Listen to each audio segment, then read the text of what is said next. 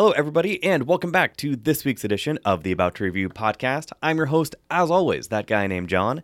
Make sure to follow the podcast on social media at About to Review on Facebook, Twitter, and Instagram. AboutToReview.com is where you can find full links to the show notes and guests. Make sure to also subscribe, rate, and review on whatever podcast platform you're listening to this on right now. It is on Apple Podcasts, Google Play, Stitcher, anywhere else. And you can also stream the episodes directly from the website, aboutreview.com. If you want to reach the show, aboutreview@gmail.com. Because it is awards season, I am pulling people off the bench like a six-man. So joining me on this week's episode is friend and fellow Seattle critic Matt Oakes of Silver Screen Riot. What up, John? I'm here. I'm going to bring down the house. This is rated PG-13. I'm going to try and not drop any F-bombs, so you have to go back in and edit them out. But good luck to you and good luck to me. Yeah. We will see, because there definitely are some movies we will be talking about. So the general rundown of the movies we will be reviewing on this week's episode: mid-90s, Bohemian Rhapsody, What They Had, and Suspiria. One of those movies in particular, we will definitely have to... there will be words. There will be. Choice words. Definitely. So that will be on this week's episode. Before we get into that, we'll get into the original theme song created by Damien Randall of Ill Mannered Media. Let's all go to the lobby. Let's all go to the lobby. Let's all go to the lobby to get ourselves a treat. Yeah! Let's all go to the lobby. Yeah! Let's all go to the lobby. Yeah! Let's all go to the lobby. Yeah! Let's all go to the lobby. Since this is Matt's first time in studio, we're going to do what we always do with a new guest, which is the Getting to Know You, Matt Oakes edition. Uh-oh. So first... Careful what you wish for. So your website and your handles on pretty much everything is Silver Screen Riot. Yes. I gotta know, where did that come from? What is the story behind Silver Screen Riot? Oh, God. Really putting me in the hot seat. Well, so originally, when I was in college, I had a blog that was called Smart Film, because I guess I'm a pretentious ass. I was like, wow. Almost, it would be, the only way it could be more pretentious is, I'm smarter than you. Mm-hmm. Film. Yeah, that was taken. Oh, good. So no, I was going to try and get that as just like smartfilm.com, but then the website, it wasn't like taken, but it had been sold. So I was like, I got to think of something else. And I don't know. God, really thinking back to the origin of what Silver Screen Riot was.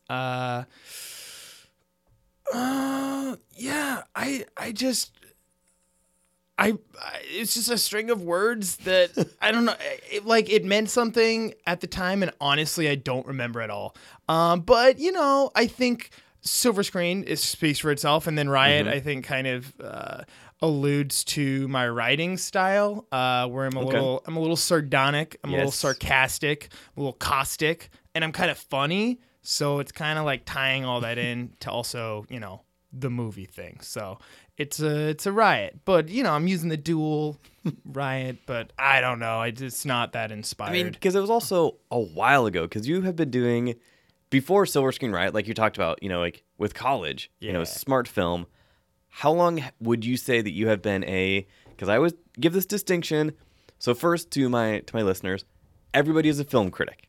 Right. When you first come out of a theater, yes, you talk about it, everyone is a film critic, but there's a difference between that and a credentialed film critic. So how long have you been a credentialed film critic? Yeah, so after college, so I had my blog, and I lived in Thailand for a while, and when I came back, I was like, hey, I'm going to try and give this a crack. So I was doing my blog for a while, and then I started writing out of a couple publications, one out in New York and another one here in Seattle. Wait, that was when you came back from Thailand? That was when I came back. Okay, I was like, what movie reviews were you doing in Thailand? I did still review movies on my blog, because things like The Avengers I saw in Thailand, and that comes out like 2 weeks early internationally, so I actually saw it before everyone. In a and- theater in- or on a in DVD theaters. on a stand Yeah, somewhere? I got a lot of those. Those Yeah. were fantastic, and they're like $1 a pop.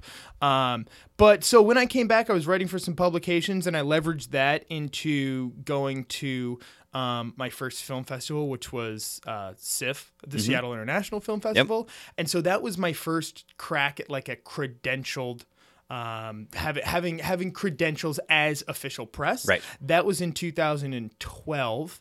And then I used that to become accredited with a local PR group. So I've officially been a film critic for 6 years, and what I mean by that is that I've been going to film festivals, including SIFF, South by Southwest, Sundance, for many years, as well as being on all the local PR press lists. So basically, the difference, as you described, everyone's a film critic, Yes. but we get to do it for free, and we get all the cool perks. We get some cool stuff. I saw a rumor, or not a rumor. I mean, we were talking about it in our Slack thread. There's a movie coming out called Border, and every now and then, movies get weird with stuff that they send us. Before we started recording in the studio, Matt was reading a little comic book, those Ant-Man and the Wasp, So small. that came with the magnifying glass, just like little things that the studios just send out to us. Last year, for Hereditary, I think, they sent like a mouse toy to some people. It was a so there's the Charlie in the movie, she like that creepy little kid with the like perfectly prison orange colored jacket. She makes all these weird creations like clipping the heads off of crows. And so they had the recreation of the crow's head that had been cut off and then glued onto like that what's that stuff? The baby powder, Gold Bond wow. baby powder, and like a little crown on the head, and it's this little figurine that they were selling on Etsy as well, just like limited editions. I have that. weird. I was pretty psyched about that. I mean, yeah, it definitely is interesting. This year, there's a film called Border, and from what some critics have been saying, they received something from the studio that had live insects in it. I've heard this. Yeah. Come on, That's man. not great. No, that's not great. It like, really is not. Basically, the studio's like pulling a Jared Leto on their press people. Like, you don't want people going into your movie being like, "Oh, it's the guy who sent me the cockroaches that are now Yeah. scurrying around my apartment and eating the saltines." Terrible idea. Send us T-shirts. We like those.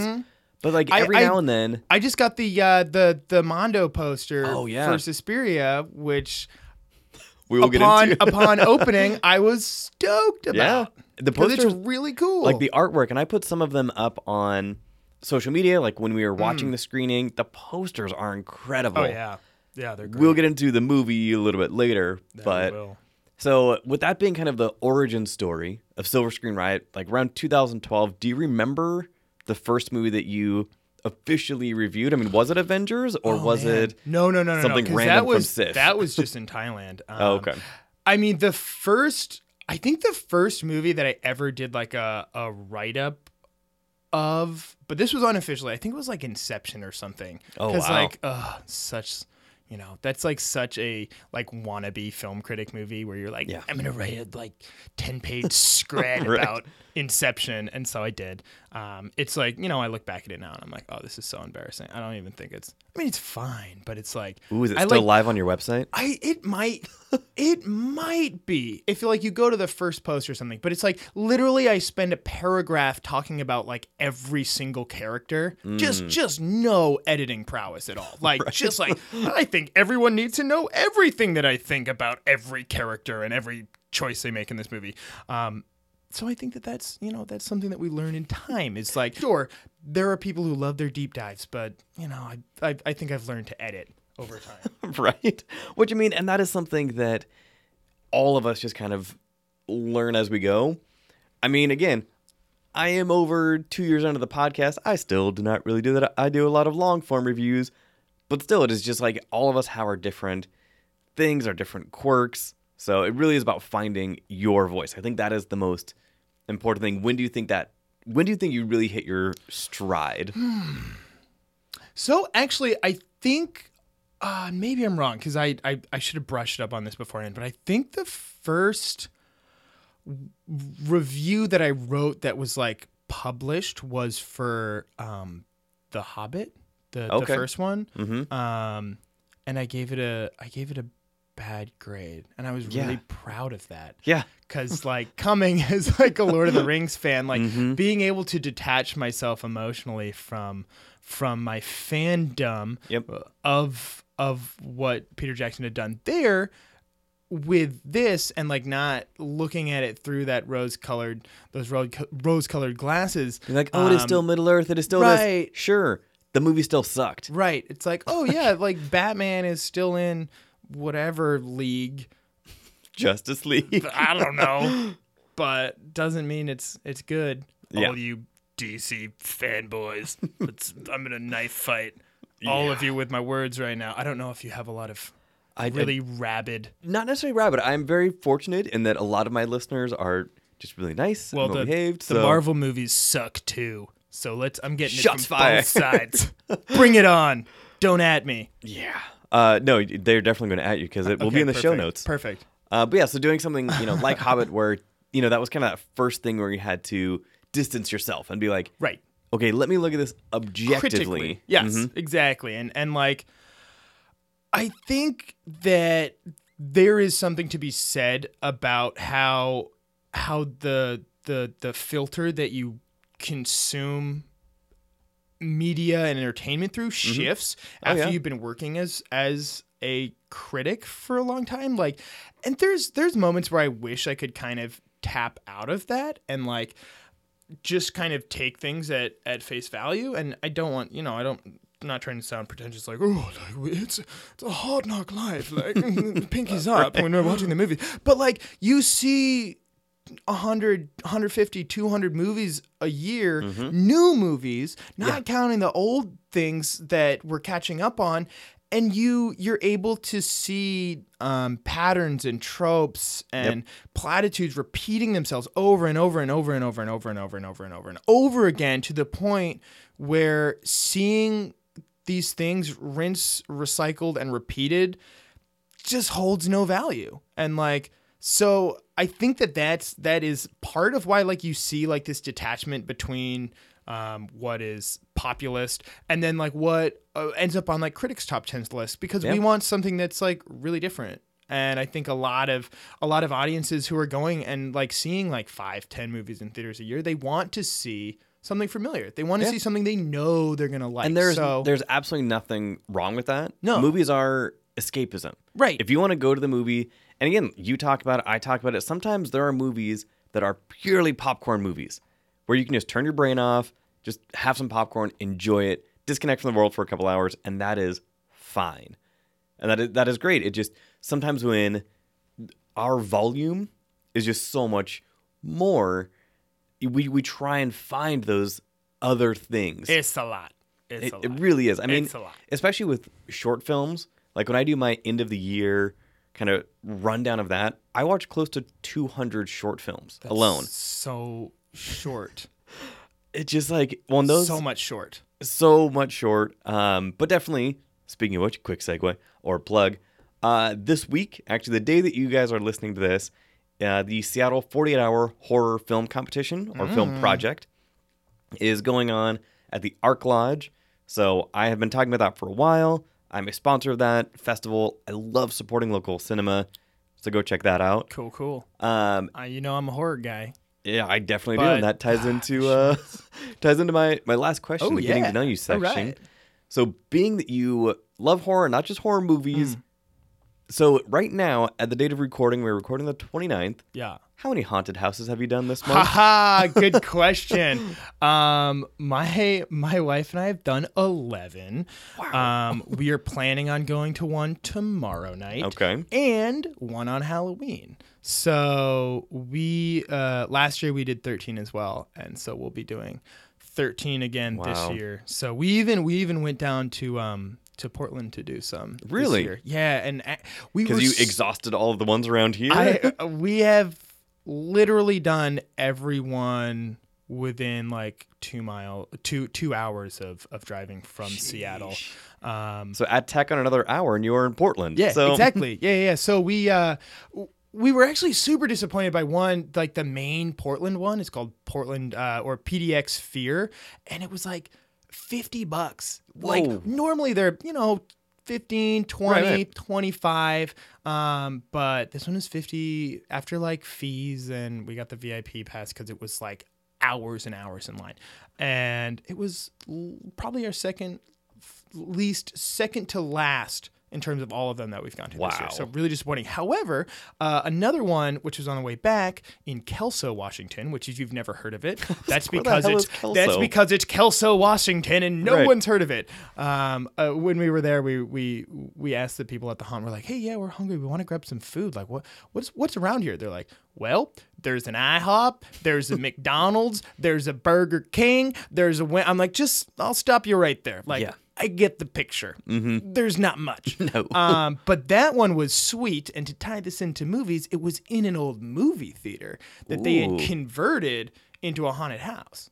So like you're going through, and it totally, like, if you weren't actually walking into a movie theater and then like entering through like those auditorium doors, you Right. never would have Really? guessed. No. So they ripped out all the seats. total tear down, and like the rooms would go from like one theater and then outside like through the escape exit and like come back into another one. Very, very, very cool. That was called Cinema of Horrors. Ah, clever. Yeah. Clever. Really good. Really good. Okay. But like, 2.5 hours from here. So So, I mean, for the dedicated haunted house fans out there, now again, not just haunted houses, but the movies, what was it about horror specifically that kind of just drew you to it? to be perfectly honest, like growing up, my little brother was really into horror movies. Okay. He was I mean, we both kind of grew up like watching movies, but we didn't really have TV growing up. And I would not say that I was like a kid who watched a bunch of movies growing up. My brother was in a wheelchair for a good while, and so he like did just watch a lot of movies. He Yeah. was really into horror when he was like 11 and 12, like a young kid. Okay. And, like he would be burning through all like the Wrong Turn movies and like Oof. and for a while, like I'd be like, no, Casey, it's all the same. And he's like, no, like these are good. And so he partially turned me on to them. And then I was always like a big fan of certain like art house elite horror movies. Right. Your Shinings, your Exorcist, all that jazz has always had a special place in my heart. But I think my wife definitely really turned me on to horror. Morgan is a big horror junkie. I mean, she knows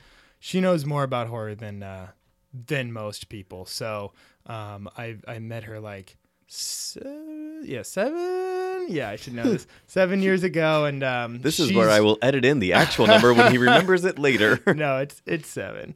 But yeah, she definitely turned me on to a lot, and Nice. it's kind of spiraled from there and become a bit of an obsession, especially this time of year. It's like For sure. When again, we get everything from like the bigger budget stuff to the super indie stuff that the studios are like, this is our one shot at one time of the year when people might actually watch this movie of ours. Here it is. I feel like we're in an era of like it's like a new golden age of horror, because like you look at some of the great horror movies of the past, just even if you're narrowing it down to the past 5 years, like for me personally, my number one pick for my favorite movie for like 3 years, maybe 4 years running, has been a horror movie. Like consistently. I was like, as somebody who has been following your top 10 list for Yeah. the past few years, sounds about right. Oh, and like it's always at least 3, 4, 5 of my favorites are horror. We're living in an age where they're not only huge blockbuster successes, when because we get things like Halloween, which I loved. I thought it was fantastic. It did exactly what it needed to do, and it's going to make a buttload of money. Yeah. And it was entertaining as that is exactly the kind of movie that you talked about earlier, where it's like you just go to the theater and you're like able to just soak in like, this is why I see movies.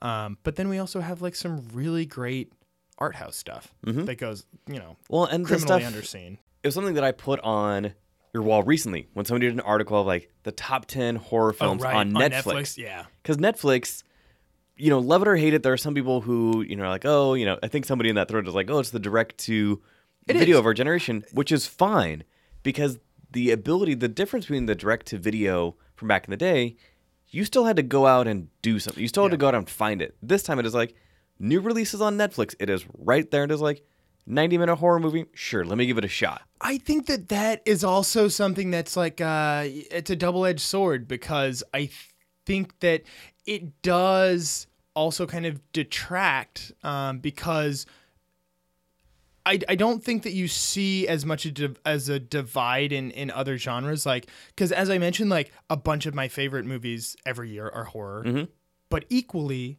are they some of the worst movies of the year. Like, it is so easy to make a terrible horror movie. The Nun. And Netflix cranks them out. I mean, not to say that they're all abysmal, but, like, Netflix originals, by and large, are, like, pretty dopey. Like, it's just like, oh, like, here, somebody put this script in the trash. Let's dig it up and let's attach some We can director. get it made for $2 million. Make it for $2 million bucks. And we'll, dupe couple million people into watching it, and I don't know how their money system works. Nobody knows. They're clearly selling souls, or they have some deal with Satan. It does not They're make making sense. like $80 billion of like content this year. Which again, like the membership, even when they bumped it up, is $15 a month. Yeah.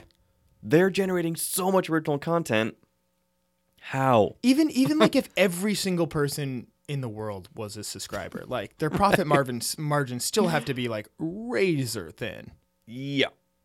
So it is interesting, but with that, kind of to wrap up that section, what was the first movie that scared you, and what is the latest movie to scare you? Oh, okay. I think one of my favorite theatrical experiences that I've had with a horror movie was The Ring. Okay. I went again with my brother, and he was. Do you know when that came out? It's like 02, 03? It's I like, saw it in yeah. a tiny theater in Vermont. Early 2000s. Like, I'm pretty sure that I was probably like 14, 15, and my brother was maybe 12 or so. And 2002. 2002. Wow. Okay, so my brother would have been 11 and I would have been 14.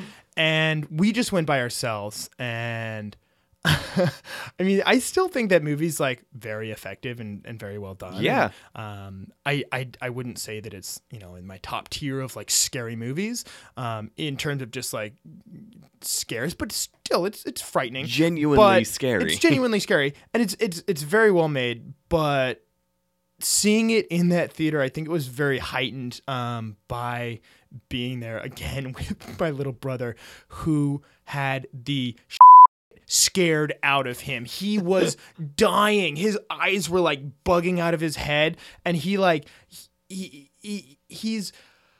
not the kind of person to typically like admit that like he's uncomfortable or something, but I just remember at one point he turned to me, he's like, "Can we leave?" Wow. And me just being a dick, I was like, You're like, no. I was like, no, we're staying. Like, because I'm the kind of person who I'm more afraid of the unknown than like, I wouldn't have nightmares from watching that movie. But if I don't watch the end and I can fill in all these gaps with my imagination, I'm going to be able to come up with something much more twisted and macabre than Gore Verbinski. So I think in the end, that was probably like the first, like, being in a movie theater and being very, very scared. Okay.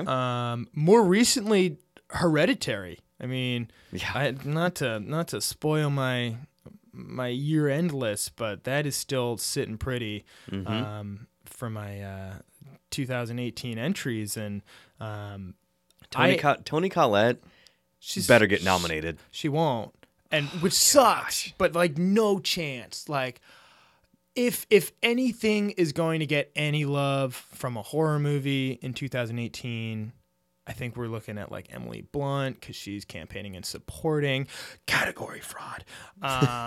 But she's more. I feel like that's something that the Academy would be like. So wait, which it's for Emily Blunt in A Quiet Place, yeah? and they're calling it supporting, which is How? everyone is campaigning as supporting because apparently the is a alien, little bit the thin. alien's the lead. I don't know. Sure. But Hereditary scared the bejesus out of me. Like I was legitimately very, very scared in that, like when I like to kind of rank horror movie scares by like how many times like I get like literal chills running down my back, and like the seance scene Oh, sheesh. just chills down my back. Unnerving. And I think that there is something to be said about horror movies when they're able to use minimalism. I always find it so much more potent and effective for Absolutely. like, I think of like The Conjuring is probably the one that I'd point to before that like really, really scared me. And it's all just like really good acting and not showing Yeah. what's going on. Like that seance scene is terrifying because of the character's genuine emotional reaction to What they are seeing what's going on, and also being like, oh my God, my mom's like, at first it's like pivoting from like, oh my God, my mom's losing her mind, and I'm like watching this, to all of a sudden like Alex Wolff is like so scared he's literally like his pants, and I just that really scared me. And I just watched it again like last month, and again, just so many chills. I got so many chills. It gave me the chills. That was solid. Scared me a lot. Yeah. I'll admit it. Nice. Cool. So yeah, that was the getting to know you section with Matt Oakes from Silver Screen Riot. Now we'll go into a couple quick things in the geek news. First of which being Louis Tan, a great actor, is possibly rumored to be Batman in the new Titans TV show on DC Universe. Where would I know Louis Tan from? Because that name is not ringing a bell. Not much. He was in Iron Fist season 1. He was Iron in, Fist just got canceled, didn't it? Yeah. Yeah. I mean, Glad he to was see in that. Deadpool 2 as Strife, or not Strife. What's a strife? Shatterstar. Okay. I was thinking. I don't know what that is either. He was the one with the ponytail. Oh, he's one of the ones who like died Yeah. real quick. Okay, Yeah. okay.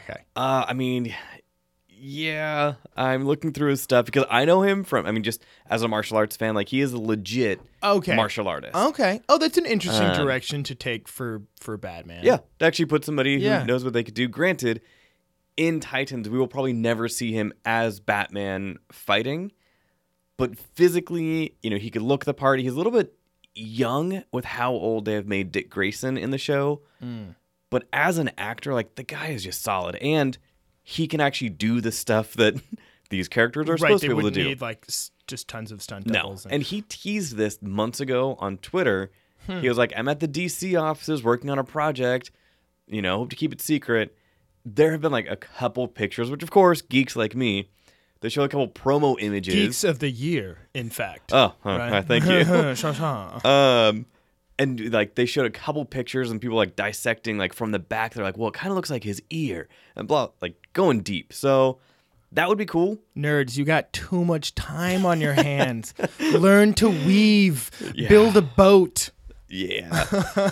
So I mean, I'm excited for that just because it would be interesting to get him something a little bit more high profile. Because yeah, he is somebody that deserves some more recognition. And even if he is never Batman in this show, like he can still put that like, I was Bruce Wayne Batman. Immediately you are in the lexicon of a select group of people who have done that. So is and you have to excuse my geekery, which is woefully limited. I'm so sorry. But Titans is that one of the new shows on like DC's private network thing? DC Okay. Universe. Okay. So it is the Teen Titans. So Robin, you have Raven, Firestar, Beast Does Boy. she have that So Raven theme song whenever she comes on the screen? Okay. I don't even know what that is. No. I have a friend named Raven. Does that count? I was this weekend. I was at the panel, and there's a Raven on the panel.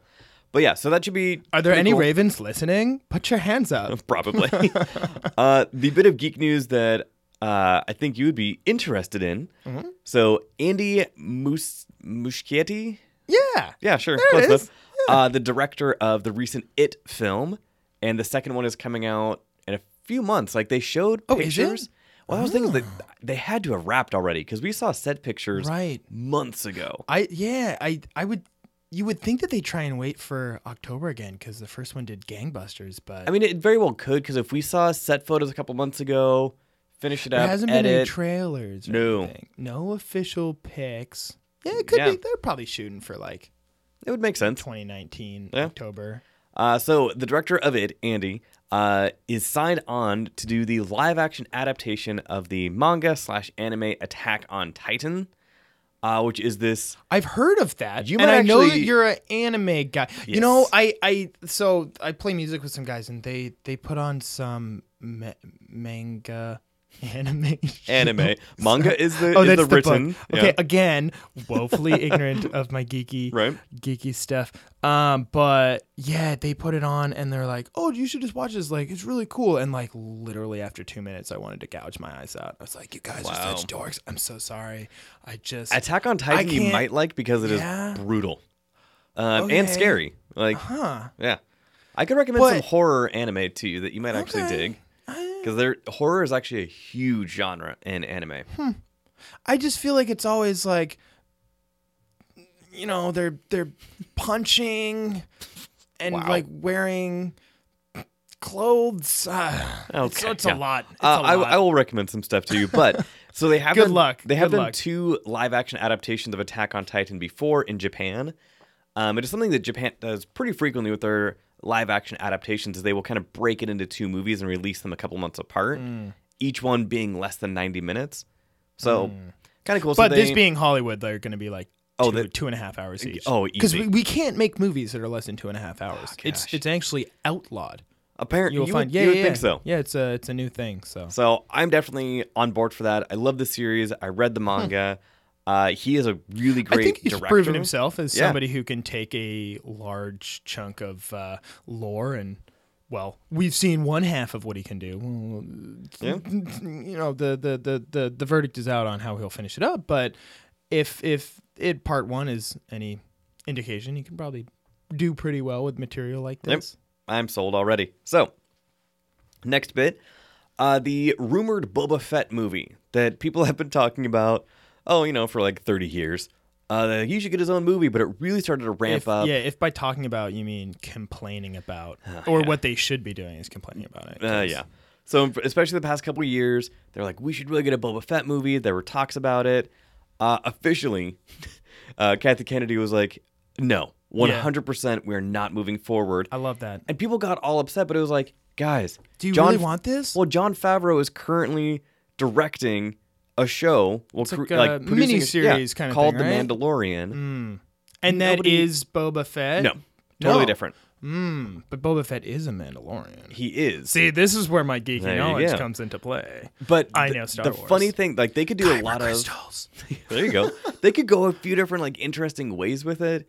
There was some expanded universe stuff where somebody came upon the Boba Fett armor and wore it, and kind of just like that old gunslinger type thing where they're like, "Oh crap, there's Boba Fett," or Dread Pirate Roberts type of thing where it just became legend. It's like the mythos is Yeah.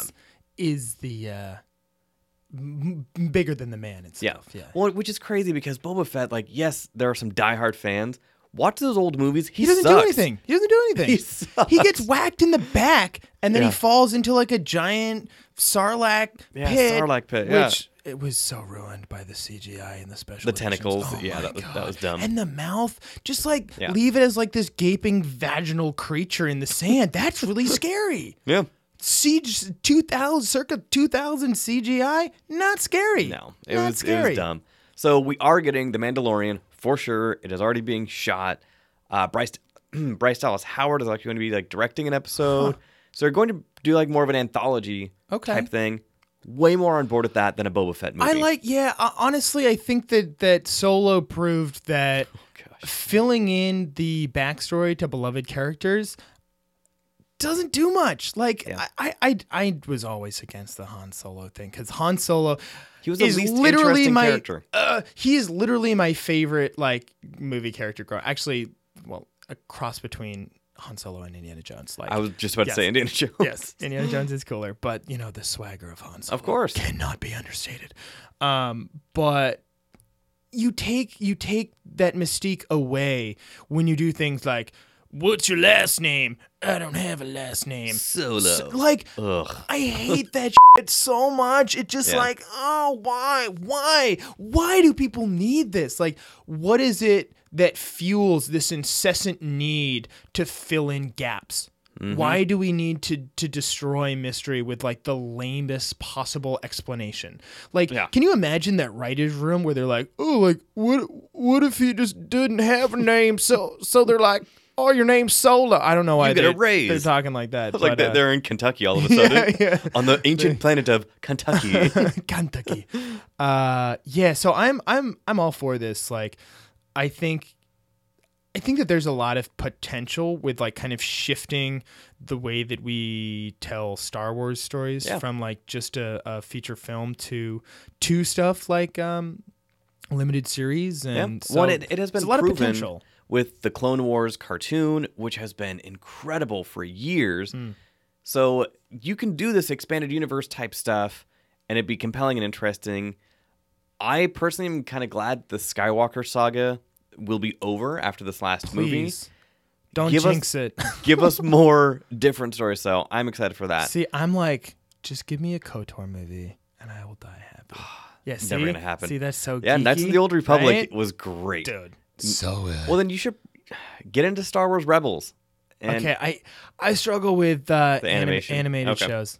I can do my adult animation, you know, like I'm a big BoJack Horseman guy, Mm-hmm. Right. Rick and Morty, Rick and Morty. Mhm. South Park when it's, you know, firing on all cylinders. Right. But yeah, I just Okay. this- That is fair. yeah. That is fair. Last bit of news.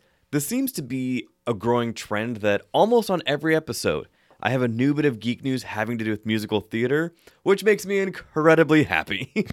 So, today they just announced the cast for the new Fox live adaptation of the movie or of the musical Rent. Oh, so they're doing like a live Just like they've telecast. done, like they did one Right. with Jesus Christ Superstar, Right. which is where John Legend finally got his EGOT. So they're doing a live action adaptation. These are kind of hit or miss because they have been pumping these out the past They couple really years. have. It's like 2 a year or Yeah, something. but Yeah. this one with Rent, super excited. I love Rent.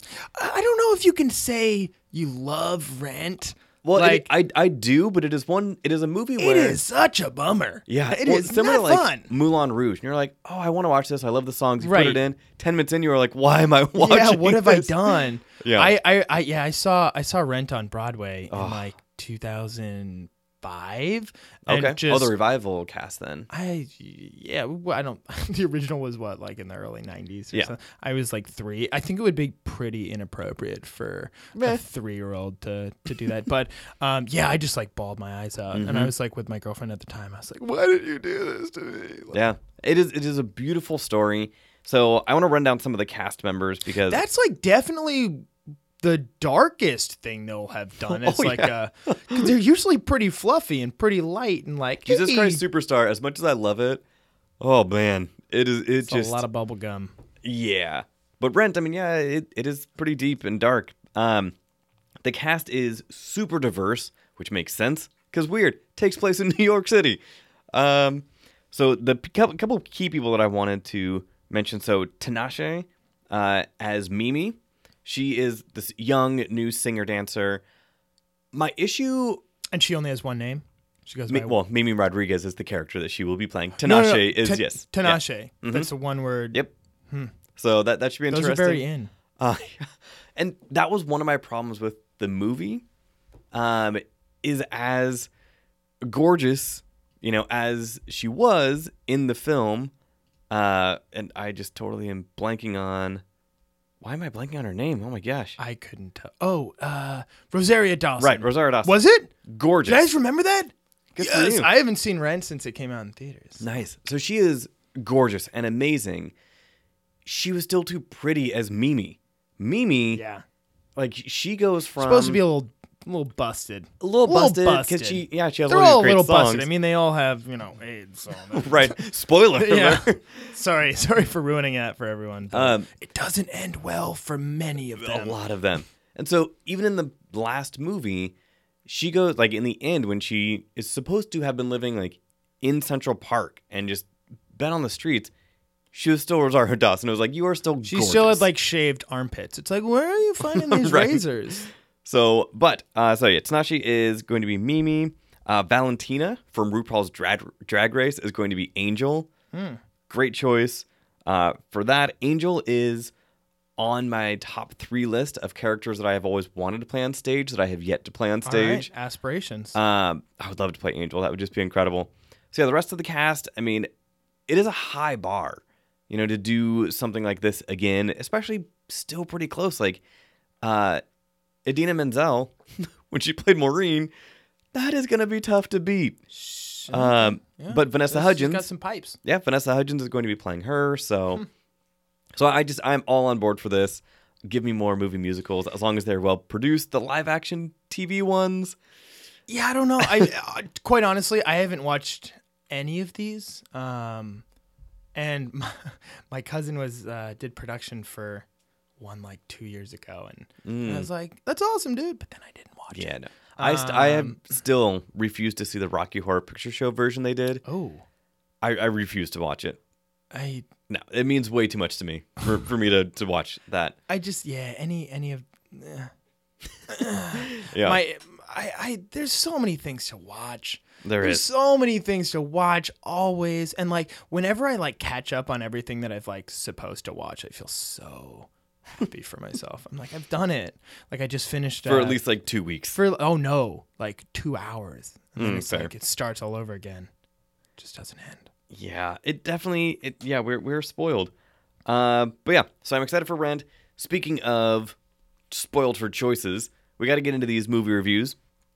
So the first one on the docket is one that I had a chance to go and see that unfortunately Matt was not able to. I had a chance, but it was, what was it? It was a Monday night, and I was sitting there with my wife, and we were eating, and we were watching The House on Haunted Hill. Oh, The Haunting of and- Hill House. The Haunting of Hill House. Yes, it's such a confusing mouthful of words. And it was like 5:45, and I ate like way too much soup. How does somebody eat way too much soup? Oh man, I make the best soup, and like it was like now, a, like stew or chili, sure. no, but no, no, soup. no. Come on. Okay. So it was a butternut soup, Okay, like a a little butternut bit thicker. puree with, and then I had like pulled chicken in it, Oh, okay. and like green beans and sautéed mushrooms, and then some pomegranate seeds that I put in there Wow. to kind of like add a little you fancy, textural huh? element. Oh yeah, I know my way around a kitchen. And so I'm eating this soup, this like beefed up soup, and I'm like really into Haunting on Hill House, and she's like, she wanted to go see Mid-90s, and I wanted to see it, but I was like, nah. Like, she's like, do you want to go? And I'm like, no, I really don't want to move at all. So that's why I have nothing to contribute, Gotcha. because I was eating soup and watching Haunting of Hill House. Fair enough. So mid-90s, definitely has been getting a lot of press. Made some good festival runs. It is the directorial debut for the one and only Jonah Hill. The skinny version of Jonah Hill. His renaissance this past year with Don't Worry, He Won't Get Far on Foot, with Maniac. Like, he really is turning a corner and trying to get away from like the super bad part of his career, which, I mean, those, He's got a lot of Oscar nominations. like at this that is point. the thing is like he people really kind of does. forget that the past few years he has been doing a Wolf lot of Wall dramas. Street, he was killer. Yeah. That's like my favorite thing he's done. He's Yeah. so good in that. So this is his directorial debut. He wrote it as well. The story is about basically this group of young kids, this group of skaters, and Sonny, who is played by Stevie. Sonny is stunning. Yeah, Stevie is played by Sonny Solchik, and he basically kind of gets not mixed in because that makes it sound negative. Like, he happens upon skateboarding and like gets in with this group of kids, gets into the culture. This takes place in, I forget what year, like 94, 93. So around the mid 90s? Around the mid 90s. Yeah, okay, mid-ish 90s. I was trying to think if they actually made it specific, but yeah, definitely the mid 90s. And his kind of journey, through this skating culture and him kind of getting used to it. It also stars Lucas Hedges in like his 4th movie of the year. This kid stays busy. Boy Erased. hot. Yeah, Boy Erased is coming out soon. He plays his older brother. Really what this movie boils down to is, yes, people can look at it as a skater movie.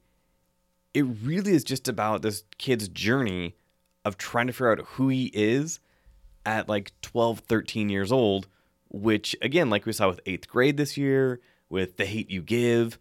Like Great movie. They're really kind of trying to not break down, but show these complex teenagers in movies that, in ways that we just had not really seen before. It is nice to think of like movies geared towards. And is this rated R though? Yeah. I think it Oh, is. yeah. Yeah. Okay. Never. So maybe it's not geared towards kids, but like, No. I think like Hate You Give, for example, is a great like instance of like a young adult movie that's Absolutely. like, hey, like these don't have to all be about like sparkly vampires. Like these can have like serious like political messages and talk about serious issues. But I again don't know about mid 90s. I do have a question about mid 90s for you.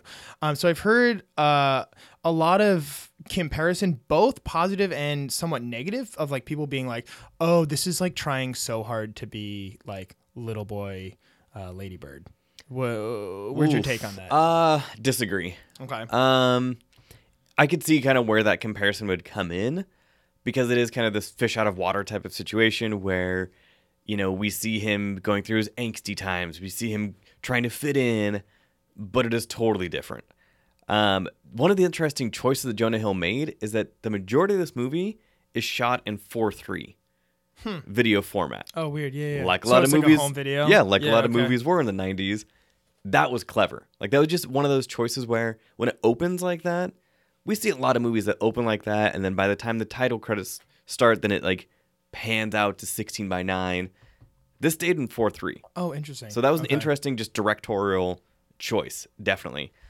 So also, real quick plug, I was able to interview 4 of the kids from the movie, 4 of the young actors in this movie: Sonny Solchik, Olan Pernat, Gio Galicio, and Ryder McLaughlin.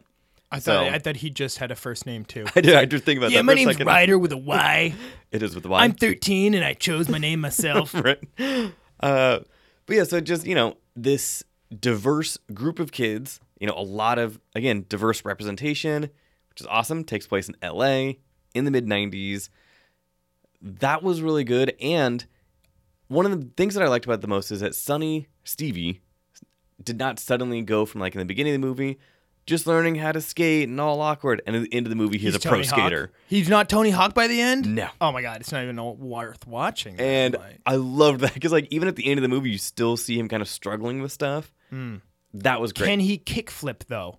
You never see him kickflip. Oh, you see really? him ollie. Oh, okay. Yeah. So this is kind of believable because when I was in the mid 90s, Right. and I got a skateboard because I wanted to be cool, I After watching what, Thrashin'? What was it? No, it was Thrashin' Rollerblades. Anyway.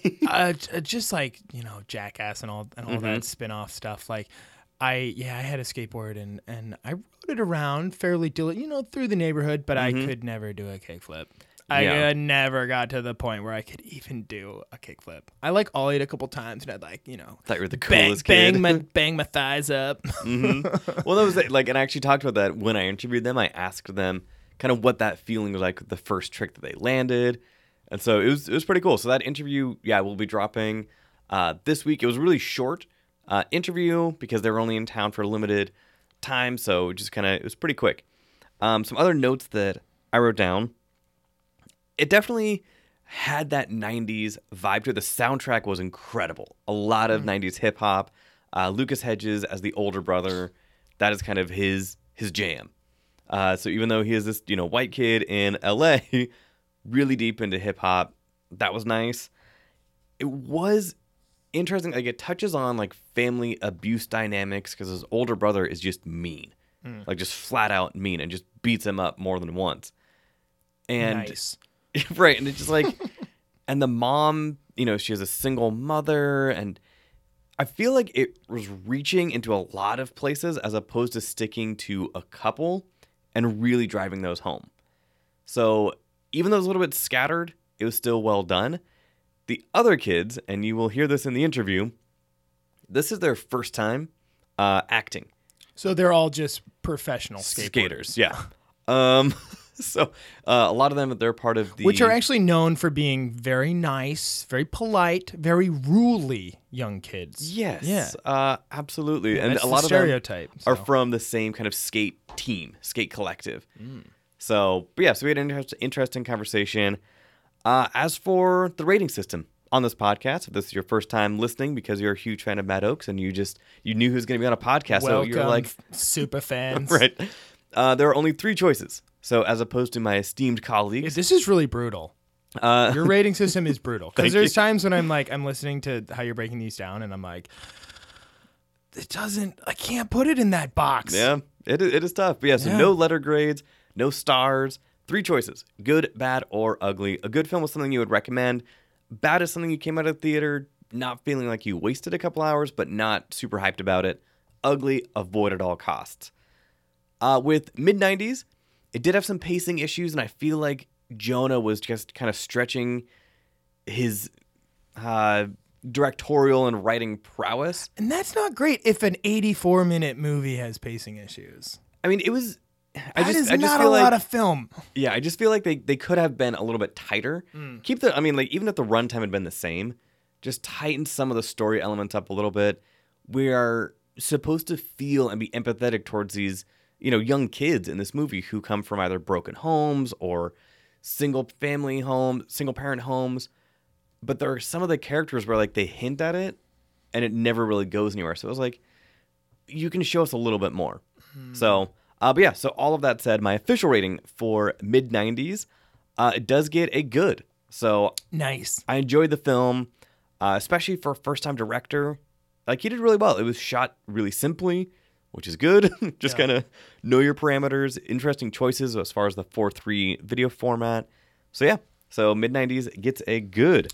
And I am planning on checking this out to be, a little bit of insider baseball on this. Right. Like, as a member of some film critic societies, like, we can kind of anticipate which screeners we're gonna get. And I was like, I'm like 95% confident that I will have this in my hands and able to watch at my house in a couple weeks. Yeah. So, do I really want to like fight traffic and go see an 84-minute movie?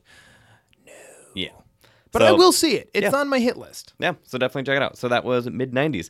The next film, Bohemian Rhapsody. How about you set this one up before I go into all of my thoughts on it? So, as anyone who's heard the song Bohemian Rhapsody before, you know that this is clearly a biopic about the band Fish. Oh, God, I hate Fish. Fish is terrible. Fish is the worst. It actually, so my wife's cousin is in a Fish cover band, and he comes through Seattle and like plays like the same venue like all the time, and like they literally just do Fish, and like they'll play for like 3.5 hours. Oh my God. He always invites us. So 3 songs. No, actually it's just one. And so we'll always go and like we'll just be upfront. We're like, dude, like you're a really good musician, but Fish is awful. Yeah. So now that I've Oregon. alienated all Fish fans, Right. No, this is not about Fish. This is about Queen, and more specifically about Freddie Mercury. It's a bit like an origin story of Mercury, and it kind of goes from his collegiate years and how he joined up with the other members of the band, and basically they snap their fingers and then they're famous, and then they snap their fingers again and then they're more famous, and then then there's a little bit of the illness stuff, but by and large it's all pretty poppy and a lot of kind of sunshine and roses, and I know that a lot of people didn't like it because of that, because it felt very superficial and felt somewhat false to the spirit of what Freddie Mercury and Queen really represented. Right, and that was, I mean, this movie was one of my most anticipated movies of the year. Oh, that was your mistake right there. I've been looking forward to this movie for years. When Bryan Singer first got canned, like last year, yeah. they had like 3 weeks left to film. And I was like, if they shut down production because of this, because of Bryan Singer, I was just going to be furious. Instead, they kind of cobbled together the writers and the producers just to finish out that last couple weeks. Yeah, they got like some guy's like kid cousin. They're like, hey, do you know how to run a camera? He's like, sure, okie dokie. Pretty much. Right? Like, that's pretty much what happened. And that shows. This movie, A little bit. so the 3 acts in this movie are so very different, and the pacing, again, we talked about it mid-90s. Well, if by different you mean like, what haircut does he have? Right. Does he have a lot of hair, a medium amount of hair, or not as much hair? Yeah. Yeah. And it was like, even in those sections, in those acts, the pacing was all over the place. Like you said, it was pretty much just snap your fingers, and we were 5 years ahead, and we were like, Yeah. wait, you're a successful band? Being like, You Midwest, USA. You don't see a lot of the struggle. Basically, No. Freddie Mercury's like, I'm a superstar, and then he is a superstar. Yeah. And then he's a bigger superstar, and Then he is the biggest superstar. then he's the biggest superstar, and then there's the drugs, and there's the drinking, and the rampant sex. Well, speaking of that, that was one of my biggest problems with this. So, Not enough rampant sex. seriously, Yeah. there was not, because it shows him. There's a lot of like guys in black, like clad in black leather, like always kind of drifting in and out of the scenes in the background. But that which is it, like, hilarious. I feel like they just did not have the courage to really show what was going on. And they showed him. So you wanted to see full penetration. No. What I wanted to see was intimacy. Because we see intimacy with him and Mary, his best friend. Mm-hmm. Even though, like, we never see them having sex. We see them in bed, just kind of naked, just being intimate in their space. We see him give 2 guys, like, a peck on the lips, and that is it. And so it feels like right when we were about to, like, go down some of the stuff. Because, like you said, this was just kind of sugary, kind of poppy. It's very sugary, yeah. And it, like, when it would start to go to a dark place, me, knowing the story, I'm a huge Queen fan, huge Freddie Mercury fan. I was like, and, oh, no, then they cut to a different scene. And so, again, it is not even about showing the sex. It is about showing intimacy. I mean, full penetration really would have drove this to a different place. So let's be honest. An NC-17 place, yeah. Oh, yeah. But it just, like, Down. it was just weird. And then you see drugs around him, but never really how much it was affecting him and his life. Here's my counterbalance to that is like we've seen that version of this movie so many times, and I didn't need to see yet another like, oh, look at how success has transformed. You're not the same, Freddie. You're not the same. And he's doing drugs and, oh, your drugs are ruining your career and your mute. Like we've seen that literally every single time a musical biopic. Right. Literally every single time. And I kind of appreciated how this movie was like, it made it a footnote. And on the one hand, is that the right choice for a Queen and Freddie Mercury movie? Probably not. Right. But in terms of just like giving me another musical biopic, I don't want to see that again. I've seen it so many times. Yeah. Like, I mean, and that comparison is fair, but I do think with Queen, there needed to be not a lot, but just something not so surface level. Like everything, the first word that came to my mind was safe. it's very safe. And that bothered me. And these were things that when Sacha Baron Cohen was first, talking about doing this, like That would have been gritty. 4 years ago, Yeah. he is not afraid to do anything. And he even talked about Dick this. Cheney signed a waterboarding kid, so And he talked about this years ago when the reason he backed out is because of the band's Right, involvement. right. And they were like, no, but we want to show the music. And he was like, sure, I can do that. We need to show more. And they're like, nope. So he bounced. Well, and so originally, the band had been pushing for the movie itself to be not so much of putting Freddie Mercury in the Yeah, spotlight. that would be like the first the act. original script. Yeah, they wanted like him to die in the first act, and then like what happens to the three remaining members? It's like nobody wants Nobody to see cares. that movie. And spoiler alert, that is not this movie. Yes. Thank God. Yeah. So Thank God. that at least, was a saving grace with it. The other thing is, Rami Malek He's so good. is spectacular. He's so good. and So many teeth. so many So teeth. toothy. And it took years for him to kind of, because when he was filming Mr. Robot, he talked about this on either Kimmel or somebody else. When they would be done filming for the day of Mr. Robot, he would put in the dentures and just talk and just man. practice. Oh. Because it takes a lot. Freddie had a very unique speech pattern, had a very unique, one of the most unique and stunning vocal ranges of any rock star, Because of the extra 4 incisors. as he would say, yes. And that was, so yes, Rami is fantastic. I had a couple issues, though. One, as good as he is, he was never given a chance to actually sing. Right. 'Cause Literally it's all every a time. combination of actual archival Yep. song and then like an impersonator and Rami Malek. Yeah, it is just, so he would be at the piano giving this great scene and this monologue. He would sit down at the piano, start playing, whether it was actually him or somebody else, does not matter. And he would get into the mic. As soon as he would open his mouth, it was a recording of Queen. And it immediately was just jarring. And I was like, come on, man, at least give him a shot. And I Yeah. get it. But do but- we really want to hear Rami Malek sing? Part of no, let me hear Freddie Mercury. But at the same time, I think if they had done some stuff in the beginning of his career, yeah, where it's a little rougher. around yeah, the because edges, that yeah. way we all know what Freddie Mercury sounds like. So if we had heard Rami, we would be like, all right, cool. If I want to hear the real thing, I can hear the real thing.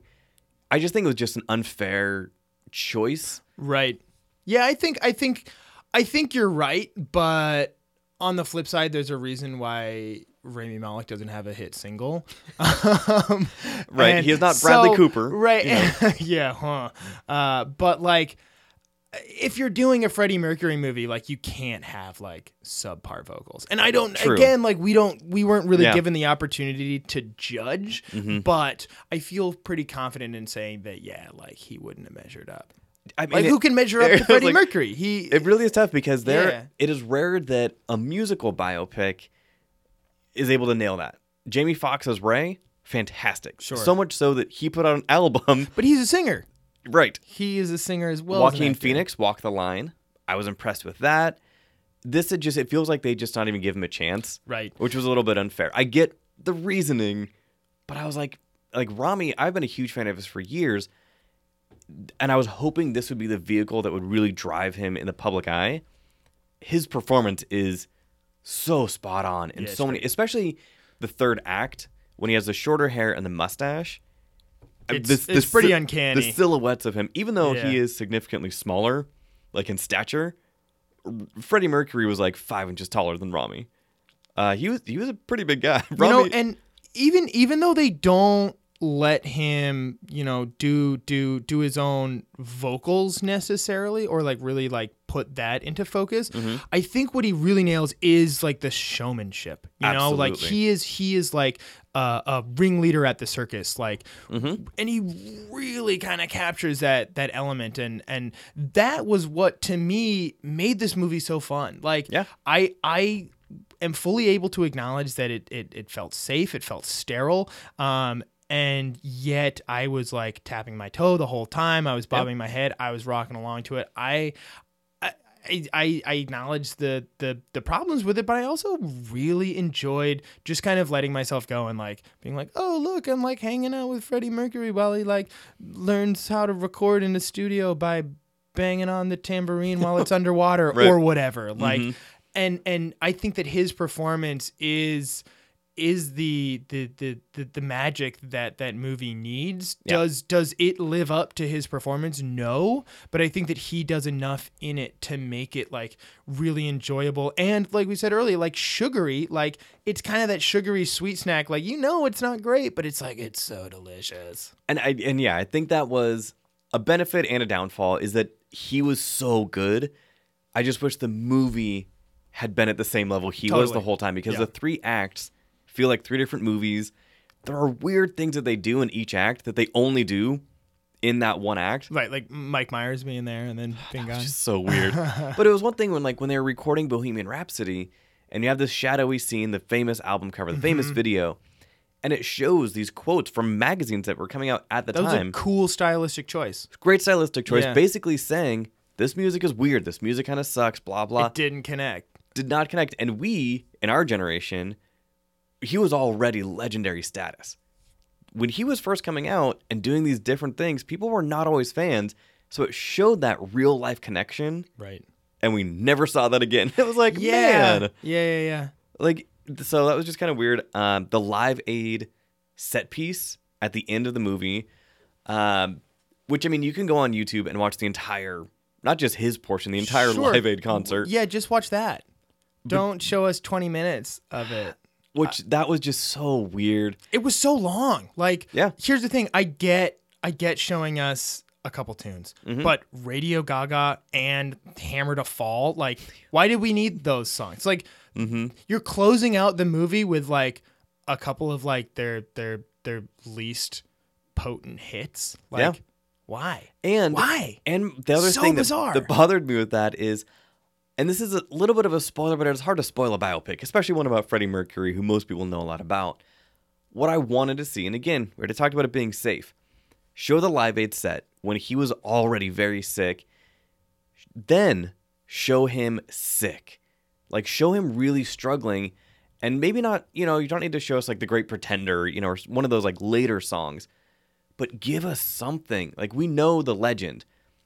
Ending with the legend and not being The brave human. enough to be like, no, he, like, that last year of his life was brutal. I mean, to the fact that he only announced that he had AIDS literally the day before he died. Damn. I didn't know that.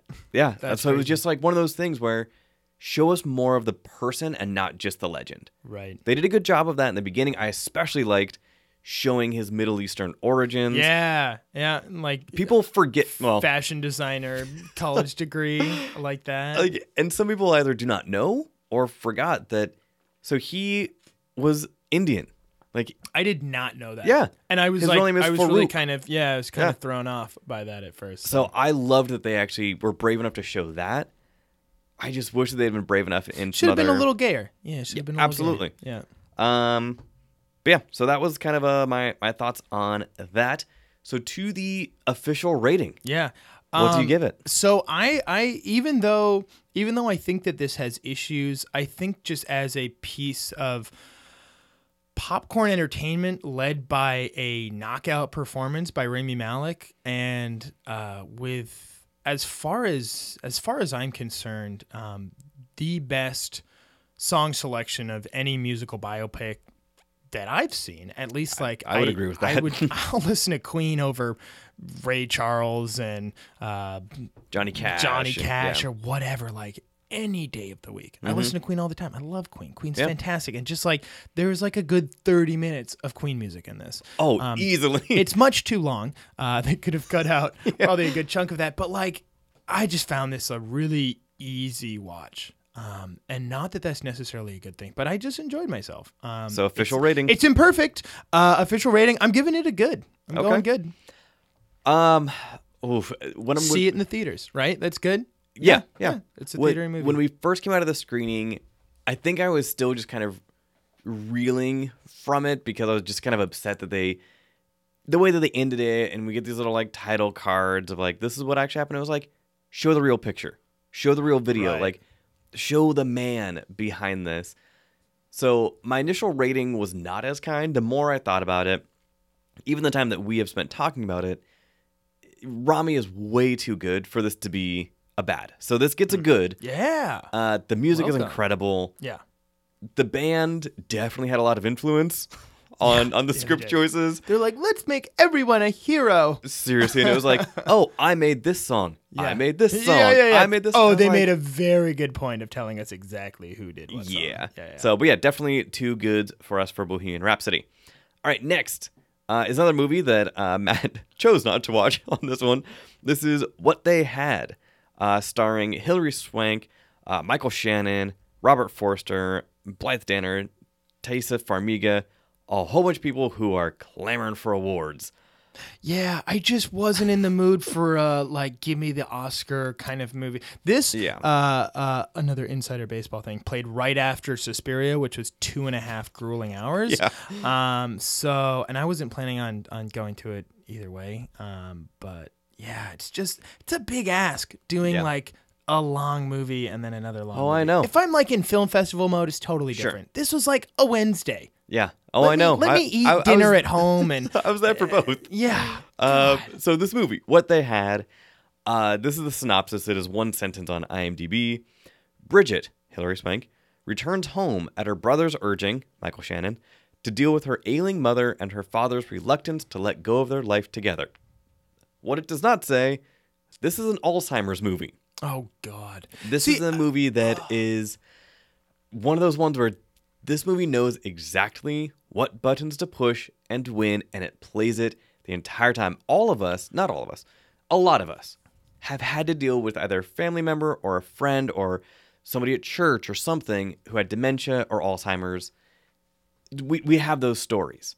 This film is like, hey, remember that story? Remember Yeah. how you felt? Remember Right. crying at night? And it was like, ugh. See, I struggle with what I call disease dramas. Ooh, yeah. Because I think that they're often set up to be like fantastic acting showcases, and you often get like some phenomenal performances. You know, stuff like Dallas Buyers Club, and but I think like what you say, where it's like prodding you and prodding, like, are you gonna cry? Are you gonna cry now? Are you gonna cry now? Like, I don't. That's not why I want to go to the movies. Like, Yeah. I don't want to think about like inevitably getting cancer and like everyone I know dying. Like. It's just a lot, and so yeah, I definitely tend to kind of skirt away from these disease dramas. Yeah. So it was very sweet. It was very well done. Alzheimer's film, but that is what it was. I mean, it was an Alzheimer's film that was just a showcase to show the actors and how they can make you feel. We're all pretending we are sad because Mama has Alzheimer's. Yeah, I get it. Yeah. What a bummer. There is a beautiful line in the movie, and I won't say who says it. Because I mean, it's supposed to mean there's actually some interesting script choices in this, but the line is Does the mom become a zombie? that would be Because amazing. if you switch from like a disease drama to like in the last act, it's like she comes back. Like that's what they had. That would be an episode of The Haunting of Hill House. Yeah, I'm down for that. But yeah, so the line, and this has to do with Alzheimer's, like I said, it said, this was, let me see, this was the perfect time.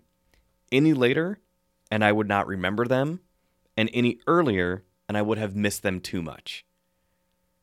So that line, I bet it's the mom who has Alzheimer's who says that. who knows? But it was. I'm taking my contextual clues. I mean, yeah, I got choked up a couple times because again, that was the point. That was the intention. It got you. Michael Shannon is just great. I love that guy. He's so weird. He is so weird. And in this, there's a lot of stuff that is said. I'm trying to think how to phrase this. A lot of things are said in minimal dialogue. There's a great scene between him and his dad where they do not get along this whole movie, blah, blah. They exchange like 5 words with each other, but the way it is shot, the performances, 30 minutes of dialogue was said in that 5 lines. So the performances It's good acting. Yeah, performances were all great. But it's acting with like a capital A, right? Oh, yeah. Yeah. Oh, 100%. Acting! Yeah. Swank is probably going to get some attention again. She is solid in this. It deals a lot with Catholicism and what that means and marrying, the good man. And, well, why would you get divorced? Just stick it out, and this is what you do. And Catholicism and disease. Whoa, fun. exactly. Sounds like a blast. And it had a post-credit scene, Oh, good. which was interesting. But it was by the Speaking of epilogues. It was from the director, Elizabeth Chomko, or Shamko, however that is pronounced, who talked about how her grandma suffered with Alzheimer's for 16 years. It was not even a lot of a post Alzheimer's. it was not even a post credits. It was a commercial. Oh, so this is like the director coming out and speaking to the audience? It was it was Okay. on screen, but on the bottom it was like, you can call for Alzheimer's Right. research, blah blah. And it was like, Wait, is this a telethon? Yeah, are people only coming to this if they like know people with Alzheimer's who like it's like a how-to manual, like It was Alzheimer's for dummies? Kind of weird. Okay. I liked the message because it personalized it right away. Right. It was like, this is why she wanted to make it. But having like at the bottom being like Alzheimer's Research Fund. And you know I was what the like, most ironic thing is? Everyone with Alzheimer's who watches that Is gonna forget They're it. gonna forget. Yeah. They won't remember that number. And it does post-credit scene. Like, why? It was just, Did was it a weird tease choice. like? Did it tease like an extended comes universe? back, And like, right. it's like she gangs up with someone with AIDS. She gangs up with Freddie Mercury. Ooh, there you go. Crossover. Who? Okay, what else? Um, we'll have to spitball this one. Yeah. So overall, like the performances were great. Very, I mean, again, it just poked you, it prodded you, it knew what it was doing the whole time. My official rating for what they had, I mean, I will give it a good because the performances were reluctant good. good, A it reluctant seems. good because the performances were good. It was just Seems like your category should have a little Nope. more nuance Nope. in them, John. I could not give this a bad because the performances Right. were not bad. It just the movie. It was saccharine. You know what it is. 100%. You know what it is. Yeah. Yeah, within the Okay, first. I'm glad you're saying this because this is exactly what Why you I chose thought not to. when I saw it. I was like, do I really want to like Well- force myself to be bad and be like, well, good job acting And sad. it is Bleecker Street, you know, Mm-hmm. and so they did Disobedience this year, Colette. You will probably get Other something in the movies I've mail. skipped. Yeah. Yeah, pretty soon. So yeah, what they had gets a good. Now, a movie that this is a movie that I need more people to see this so I can talk to more people about it. The film is Suspiria. Before you go into the new movie, I lose some film critic points. I have not seen do. the original trilogy. Trilogy. Apparently they're connected. Sarah was saying that there are 3 movies that, Oh, that I think no, don't. again, I think that Sarah would be somebody who would say there's a trilogy. It's an original. I think maybe thematically. there's Gotcha. a trilogy, Okay. but it's not So- like one leads into the events Gotcha. of the other leads into the events. okay, of the so other. Suspiria, tell me kind of about the original before we get into this new one. Yeah, so the original, it's much the same in terms of like its very most basic components, which is Okay. that a girl goes to a ballet school, a company, a very Mm-hmm. prestigious one, and An American girl goes to a European yeah, ballet I don't. school. It's probably Berlin. I don't really remember the Okay. the city or whatever. But so she goes and again, it's kind of there's something going on. A girl like has killed herself. And she starts noticing like things are kind of weird. There's the coven of witches is brewing things up. You know, the dance company is a front for this coven, but what makes the Dario Argento version stick and has been such like a cultural touchstone throughout, you know, the 30 plus years that it's been out, 40 plus years it is, 1977. Wow. Is the fact that like the entire film it's like a visual and audio poem. Like it's just like a punch in the face the whole time. Like it's so psychedelic and hallucinogenic, and the color scheme is like just insane, and like all these like bright primary pops of color. And I heard the soundtrack is kind of legendary. The score is unbelievable. Goblin did it, and it's like this breathy like primal scream mixed with like this like crazy xylophone. It's like, Sheesh. I love it. I played it at my Halloween party. It was on my Halloween playlist. Of course. But it's just the whole thing is it's just phantasmic. It just has like this energy, and it's like it's not. Whereas with this recent one, like you know what's happening basically from square one. Like they don't I mean, yeah, they I don't had really some obscure Yeah. the fact that it's a coven of witches. It's much more obscured in the original. Okay. Like you're kind of like piecing things together. It's more mysterious. I really like the original. Because yeah, I asked you before our screening started what type of horror this was because I had not seen the original, and I was like, is this going to be like Texas Chainsaw Massacre? Is this going to be? and you were like, oh, it's more hallucinogenic horror. So I was like, cool. Yeah, I was like, I'm in for that. It's like like a psychedelic horror, like which this remake is. I don't even know how you categorize this. Like it's nightmarish. It is for nightmarish. for a multitude of reasons. Yeah. One of which being that it's really painful to sit through. Um, Spoiler. Yep. Okay. So that was kind of the original. The new one, people might know the director, Luca. Oh boy. Yeah. Good luck. What- Guadri- Guadagnino. Perfect. Actually, yeah. That's. Oh, he's Italian. Oh, if Yeah, I yeah. had known he was Italian, then yeah. Guadagnino. So yeah, he did Call Me by Your Name last year, which of course got a bunch of attention. He has worked with Tilda Swinton before in a movie called The Protagonists, which I have not seen, but I saw it on his IMDb page right now. That counts. So the new film, Dakota Johnson, Tilda Swinton, and a bunch of other random people. So Tilda Swinton plays 3 roles in this as well. Did you catch? Is that a So she, the German psychiatrist. Is that a spoiler though? No, because it's on the IMDb Oh, page. oh, yeah, that is true. Yeah. Okay, yeah. If you look it up, like she's credited as somebody else, Yes. like in the trailer and stuff. But anyone pulling up that IMDb, Right. and it's not like it actually has any implication on the movie. Nope. It's just like Zero. It's just like, oh, I just thought that was. And honestly, I've seen a lot of people praise her and like, oh my god, she's incredible. And all I thought the whole time, I was like, this old man is like overacting like crate. Like I don't get. Yeah. Like this is a terrible performance, is what I thought. I thought it was really, really bad. From the I'm just like, oh, first, from the first okay, it's instance, just Tilda Swinton.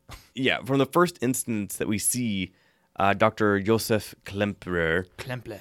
I was like, Something's off. that is not an old man. No, it was something was off. And either it was because his skin was too smooth for being as old as he was supposed to be. Like right away, I was like, this is not. Well, and so what is interesting is, so I pulled up her IMDb. So Tilda Swinton plays Madame Blanc, Dr. Josef Klemperer, Helena Marcos, and then in parentheses, as Lutz Ebersdorf. So it's like, how many roles and how many different names and people? But anyway, so this new one, after kind of that, what you told me about the original, follows some of those same things. Mm-hmm. Girl from Ohio goes to this prestigious academy in Berlin in the 80s, because it is still the Berlin Wall is up, East Berlin, West Berlin. Yeah, I think it takes place in 1977, just like the Oh, is that- original. Oh, okay. I believe that so. makes sense. Yeah. Dakota Johnson. She's fine. I've said this before. She is not good. You know what she is? She is the daughter of an actress. And it shows. Oh, yeah. Yeah, that's how she got into Hollywood, like Man. classic shoe-in. Because at first, like the 50 Shades movies, you could put any actress in there. Sure. Those movies are still terrible. Like Yeah. the script is the same. So I was like, okay, see what she could do outside of that. I've seen a couple other things, but man, she is rough.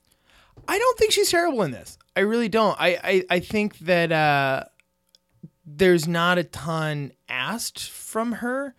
And it's a very physical performance, but If she were actually doing it, which she is not. oh, she's not. Oh, there are so God. many All stunt right. doubles in this. All right. She did some of it, and I will give her credit because, in one of my former lives, I worked for a ballet company. So so I can, see, Right, notice you some, can pick notice and some of change. that. If somebody's like, if their face is in profile, and you can be like, oh, this is clearly an obscuring shot, so that they can slip a stunt double in here. That and a lot of the turns that she does, there was just some kind of like mapping done on her face. Yeah, That said, the choreography in this is really cool. really cool. Really cool, like modern / interpretive. The hard part is I still know a bunch of dancers, of all like ballet companies, modern, improv, all of that. And I would love for them to see the dance in this, yeah, but there is no way they would make it through the movie. no, And so I'm like, okay, in a couple months, maybe less, this is going to be get available. it on YouTube. Yeah, and just cut those parts because Right. I really want to show this to people, certain parts, because the dancing is great.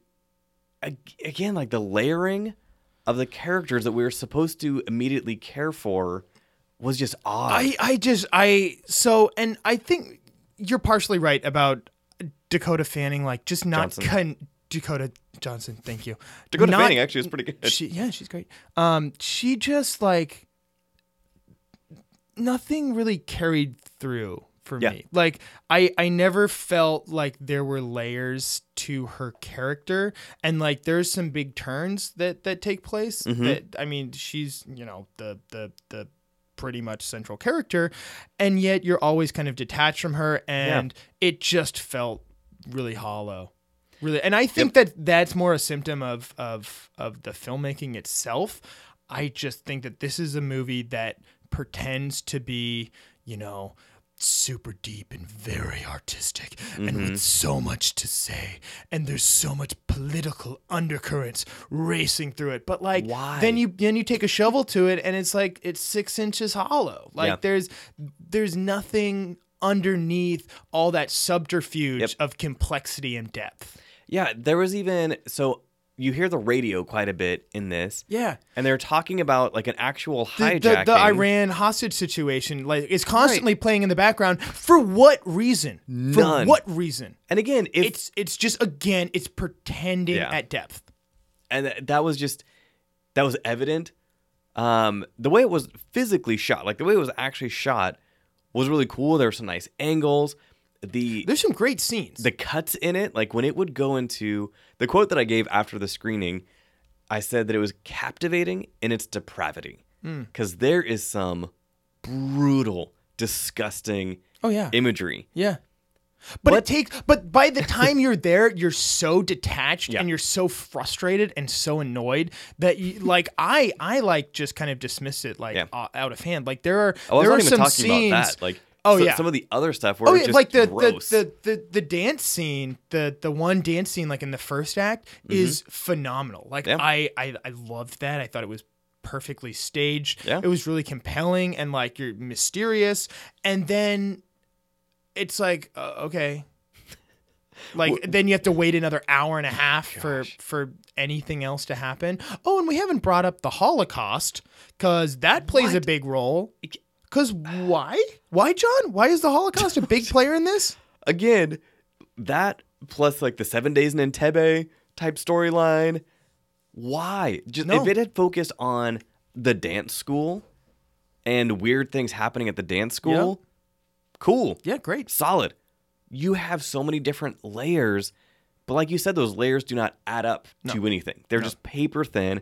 One of the other notes I put down was that, creepy design of a lot of things, to the point where there is a picture frame, I will say, that we see in a scene. And I think I know the one, if you know the one I'm talking about, where the picture frame itself is disgusting and whatever.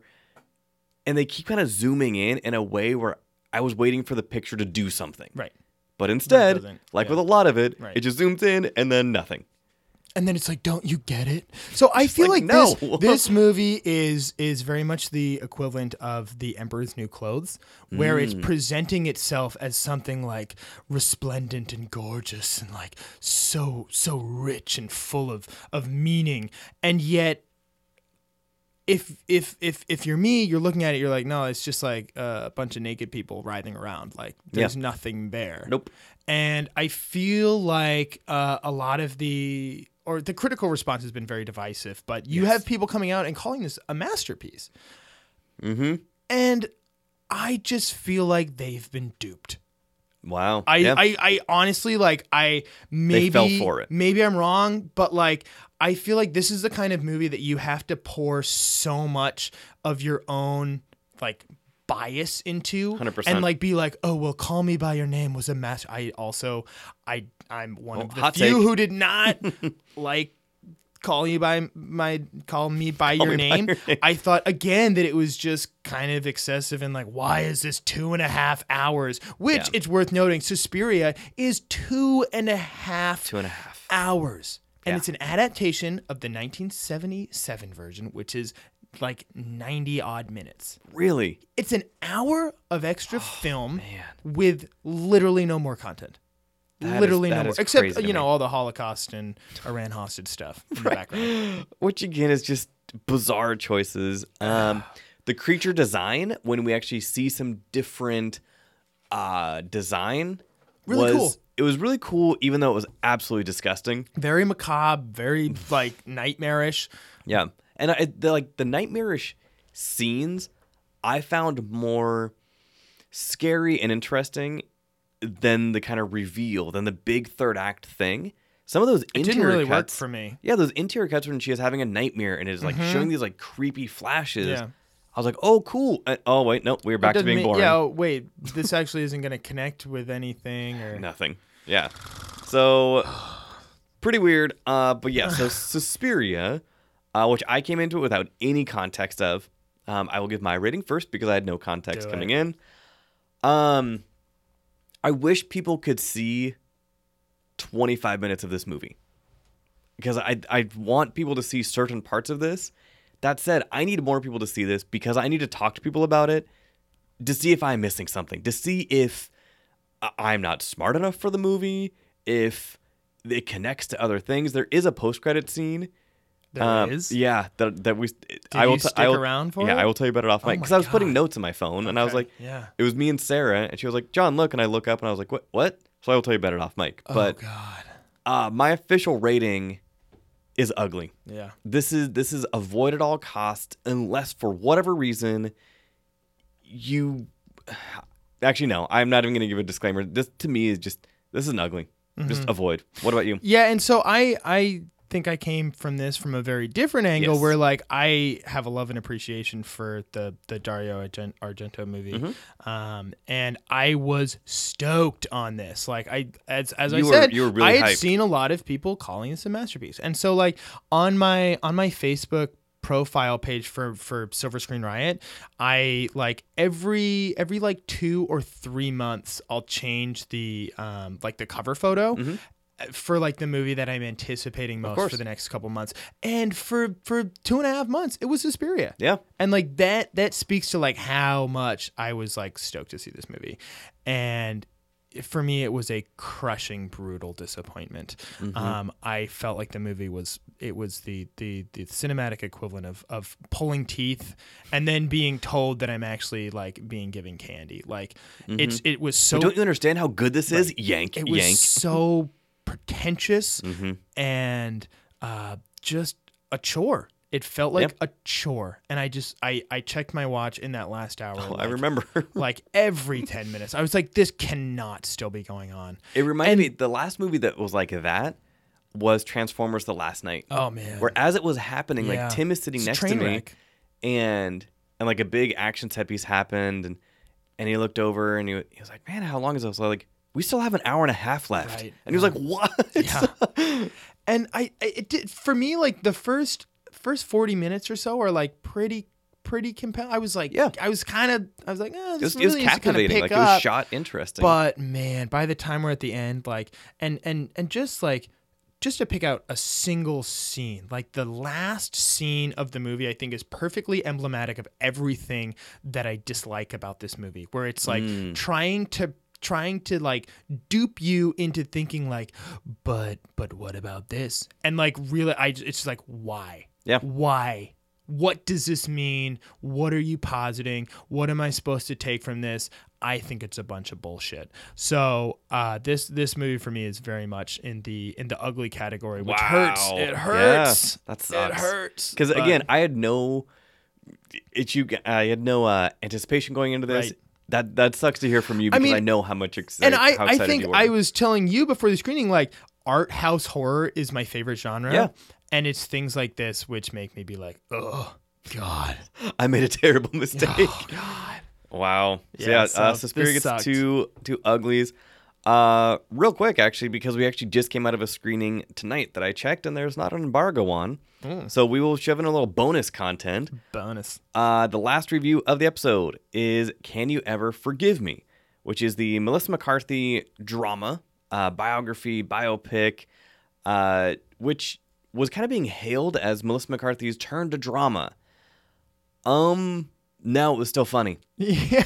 Like, and it was like, I know. I kind of went in thinking like, oh, like this is gonna be like her really flexing a different muscle. Nope. It's not really. It starts it's nice funny to and see ends her funny. not like pooping her pants or like falling off a Right. motorcycle onto a cat, but Right. it's very much within her comfort zone and like Very in much. her established wheelhouse. So It's a fine performance, but for me, when I'm tacking up my SFCS ballots and doing my top 5, like, Yeah. no. The description of this movie, because we just got out of it like an hour ago. When Lee Israel falls out of step with current tastes, she is an author, by the way, does not mention that. She worth turns noting, her yeah. art form to deception, an adaptation of the memoir Can You Ever Forgive Me? The true story of best-selling celebrity biographer Lee Israel. I had no idea who that person was No. going into this. Zero context. And of course, being that this is a Melissa McCarthy movie, her husband is in it. He was one of the, who is he? one of the bookshop owners. Oh, he's the slimy bookshop Yep. guy. Okay. That was really cool. I like that they do that with each other. It's like that is clever. So yeah, Melissa I McCarthy. don't like much that they do together because primarily what they're known for is making terrible movies together. Like Valid. Ben Falcone, right? Yep, Yeah. Ben Falcone. Ugh. It basically is a drama which really only focuses on Melissa McCarthy and Richard E. Grant as Jack Hawk. It's basically a New Yorker article, the movie, Wow, right? that actually is very. Yeah, that makes a lot of sense. The It's more I think literally about it. like a heady, it's a heady so drama. it's so progressive liberal. Like this is like the thing that NPR will be talking about all next month. Oh god, guaranteed. But yeah, so I mean, her deception in the movie is she initially finds a letter in a library book of a historical person, and she is out of work. She just got fired as this writer, so she decides to start forging documents. A you bunch know? of authors that I had never heard of. Personally. Literally none of them. And all Nobody. like these bookshop people are like, "Oh my god, I can't even remember because and like they're like losing their minds, and I'm like, I am so disconnected from like the fundamental like appreciation of this movie. And I think in our screening, at least, there were a lot of people of a certain demographic Book club demographics. who Yeah. knew every reference. I could yes. hear them behind me being like, oh, and there was even, and this is a super hipster thing. So she used a typewriter. The movie takes place in 1991. So she uses multiple typewriters, actually. But the first one that you see, these people behind me are like, I have that typewriter. And I was like, shut up. Like, of course you do. Of course you do.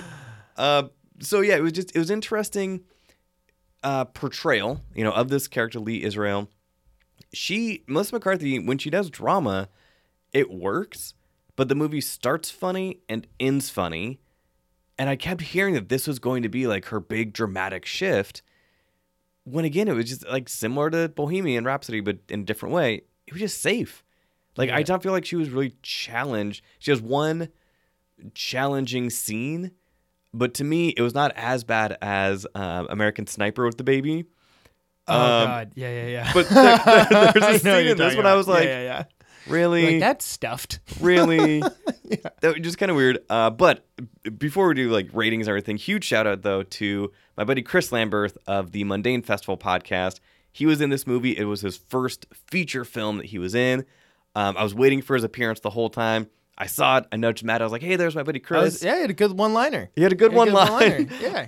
Good job, Chris. You did it. So that is awesome. Congratulations. And I hope this film kind of gets played more and some festival stuff. Spoiler alert, it will not. This is going to... I think the season's done. This is going to... But this is going into like 99% on Rotten Tomatoes, I want to say right now. Yeah, It is like killing it. I think it was like their featured movie or something. Like, Yeah, well, I mean, it has some pedigree. I just looked up. So the director is Marielle Heller, selected as a 2012 Sundance Screenwriting Fellow, Directing Fellow. Like, I know that you went to Sundance for many years. So, I mean, those are some chops. Like, she knows what she is doing. She did... let me see. Actually, was this her first... let me see. This actually was her first feature movie. Okay. Oh, no. The Diary of a Teenage Girl in 2015. Okay. Yeah, I think Diary of a Teenage Girl, personally, I enjoyed more. I felt like it was a little grittier, a little riskier. Yeah, this one is not risky. No, it feels just really kind of safe and bland and Yeah. It's fine. It's fine. Like, your grandmother will love it. Your grandmother will go nuts for it. I don't know who you are, listener, but trust me, your grandmother is going The book to club freak. groups are going to Yes. talk about this. NPR is going to love this. Yep. Richard E. Grant, like He's really good. He was really good. I think he's great. He gives so much more depth and so much more angst and character development, and that is weird to have the supporting person be more Right. compelling. I think the problem with her character is like she's like a misanthrope in the beginning, she's a misanthrope in the middle, and she's a misanthrope in the end. Yep. And it's like we don't see a ton of transformation, and that's fine. You know, like Right. movies aren't predicated on like these clean character arcs, but as a watching experience is like, oh, okay. And also the extent of her heists, I don't think were very Lucrative. yeah, It's like it's $200. Woo! It's Right. 1991. Like It's that still is not a it's lot of still like, money. yeah, it's like what, $300. You're living now? in New Like, York City. Yeah, and like there's one point where she has to come up with $5,000, and she's struggling to hit that mark, and I'm like, and the FBI at some point is involved because of her scheme, and it's like, wait, like how much money has she actually made doing this? And I Yeah. feel like the movie really kind of slips up at like putting that into perspective, because Yeah. it seems like she's just getting chump change. Well, and that, and Right? like, Like- but every time she gets this money, she is paying off her rent in advance. Right. She's doing all of this stuff, and I was like, how? Like, this is not the '60s. $300 is not going to last long in New York City. No. Not even in 1991. And that plot line that you just reminded me of that I had forgotten about literally goes nowhere. Right. So yeah, it was a little bit of a mess. I wish that it had been more of a drama and like Yeah. really gave McCarthy the chance. Very dramedy. Very much so. But yeah, so official rating for Can You Ever Forgive Me? Go for it. Oh, this is the time where movies like this become very difficult Yeah. to parse into three categories because I there are aspects I like about this movie, but I would never call it a great movie, nor would I like drive people to spend their money seeing it. Right. Nor do I think that there's anything bad or offensive or not worth your time. God, this is really difficult. So I'll let that difficulty speak for itself, but oh God. I'm like right between like good and bad. I guess I'll go good. Yeah, I don't know. I just want to say it's a B- and be done with it, or a C+, like somewhere along that line. I don't know. Yeah, goodish bad, badish good. Nope. Cop it. I need a final answer. Oh God. All right. I would not actively recommend people see this, so I guess I'll call it bad. Okay. That's weird. Yeah, I'll call it bad. All right. Okay. I am C+. less conflicted with this Okay. because with me, I am going to forget about this movie next week. What movie? Exactly. My Yeah. mom is probably going to be like Yeah. my mom is a big Melissa McCarthy fan. Oh, So God. she will probably ask me about it. She will probably like the movie. She probably knows the authors. To me, I'm just watching a movie without much depth, and I was like, Yeah. So to me, bad. Yeah. Definitely not an ugly, because I mean, yeah, catch this on Netflix, you know, at some point. If you're desperate to watch, if you're a big book club person, as Oh, we've yeah. established, or if you're a Melissa McCarthy completist, or a Ben Falcone completist, Right. Or Richard E. Grant, you know. you're trying to see two movies with characters with AIDS this month, right? Yeah. Trying to do that. But otherwise, I don't think this is not a millennial movie. It's just not. No. It's just not. No. It's targeted towards an older audience, Yeah, and which is that's fine. okay. Yeah. But yeah, Okay. not for us. So so two bads from us. Cool. So quick recap of the films we discussed. We discussed a bunch of them. So mid 90s, I gave a solid good to. Just something where I think a lot of people are going to enjoy it. Bohemian Rhapsody, you gave it a good. I have to give it a good because Rami Malek is just spectacular. What they had, I give a bad because it. Wait, did I give it a bad or did I give it? I think you said bad. I forget. Yeah. Of all No, the you notes I did. take, You did. Yeah, of all the notes I take, I usually forget to do that. Suspiria, Two Uglies. Oh, Just but ugly. That's the next. the next level down. Yeah. And then Can You Ever Forgive Me? Just too bad. It Eh. was just kind of a movie that we will Shoulder definitely shrug. forget. Upcoming projects for the About to Review podcast. So like I mentioned at the top of the show, the Seattle 48-hour horror film project. I will be at that screening, probably do some interviews with some of the filmmakers. That should be a lot of fun.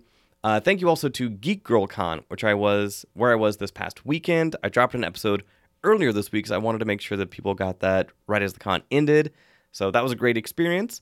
Nutcracker is coming up. Nutcracker in the I Four am Realms. skipping that one. Really? Oh yeah. All right. Fair enough. Oh yeah. Fair enough. Are you serious? That comes out like this Thursday, and the embargo is on Thursday. Oof. Yeah. Oof. You know okay. when Disney does that, they're terrified. Yeah. A Private War. Yeah. I'm going to catch that this week. And then this weekend, I will be heading out of town again to Vancouver to cover the Vancouver Asian Film Festival. Vancouver is just home away from home. I love going up there. The Vancouver film community is spectacular. So, those are upcoming projects for the About to Review podcast. Matt, where can people find you on social media so they can argue with you about the opinions you gave on this episode? So on my socials, on Facebook, I'm at Silver Screen Riot. On the Twitters, I'm at silverscreenriot.com. And on Instagram, I'm at filmbuffalo. Like a film buff, but a buffalo, because I'm shaggy. And then also, I recently got word that I was approved as a critic for Rotten Tomatoes. So pretty soon, you'll be able to look up my Rotten Tomatoes page, and I'll have all that stuff right there. So super easy access there. Very cool. And all of that will be in the show notes below. So that about wraps it up for this week's episode of the About to Review podcast. Like I said, follow it on social media at About to Review on Facebook, Twitter, and Instagram. Full links to the movies that we talked about and to Matt's different channels will be on aboutreview.com. Email the show if you have suggestions for episodes, opinions on episodes. Hit me up on social media or at aboutreview@gmail.com. Subscribe, rate, review on your podcast platform of choice. So that is this week's episode. I have been joined by Matt Oakes from Silver Screen Ride, and I've been your host, that guy named John. We will see you next time. Let's all go to the lobby. Let's all go to the lobby. Let's all go to the lobby to get ourselves a treat.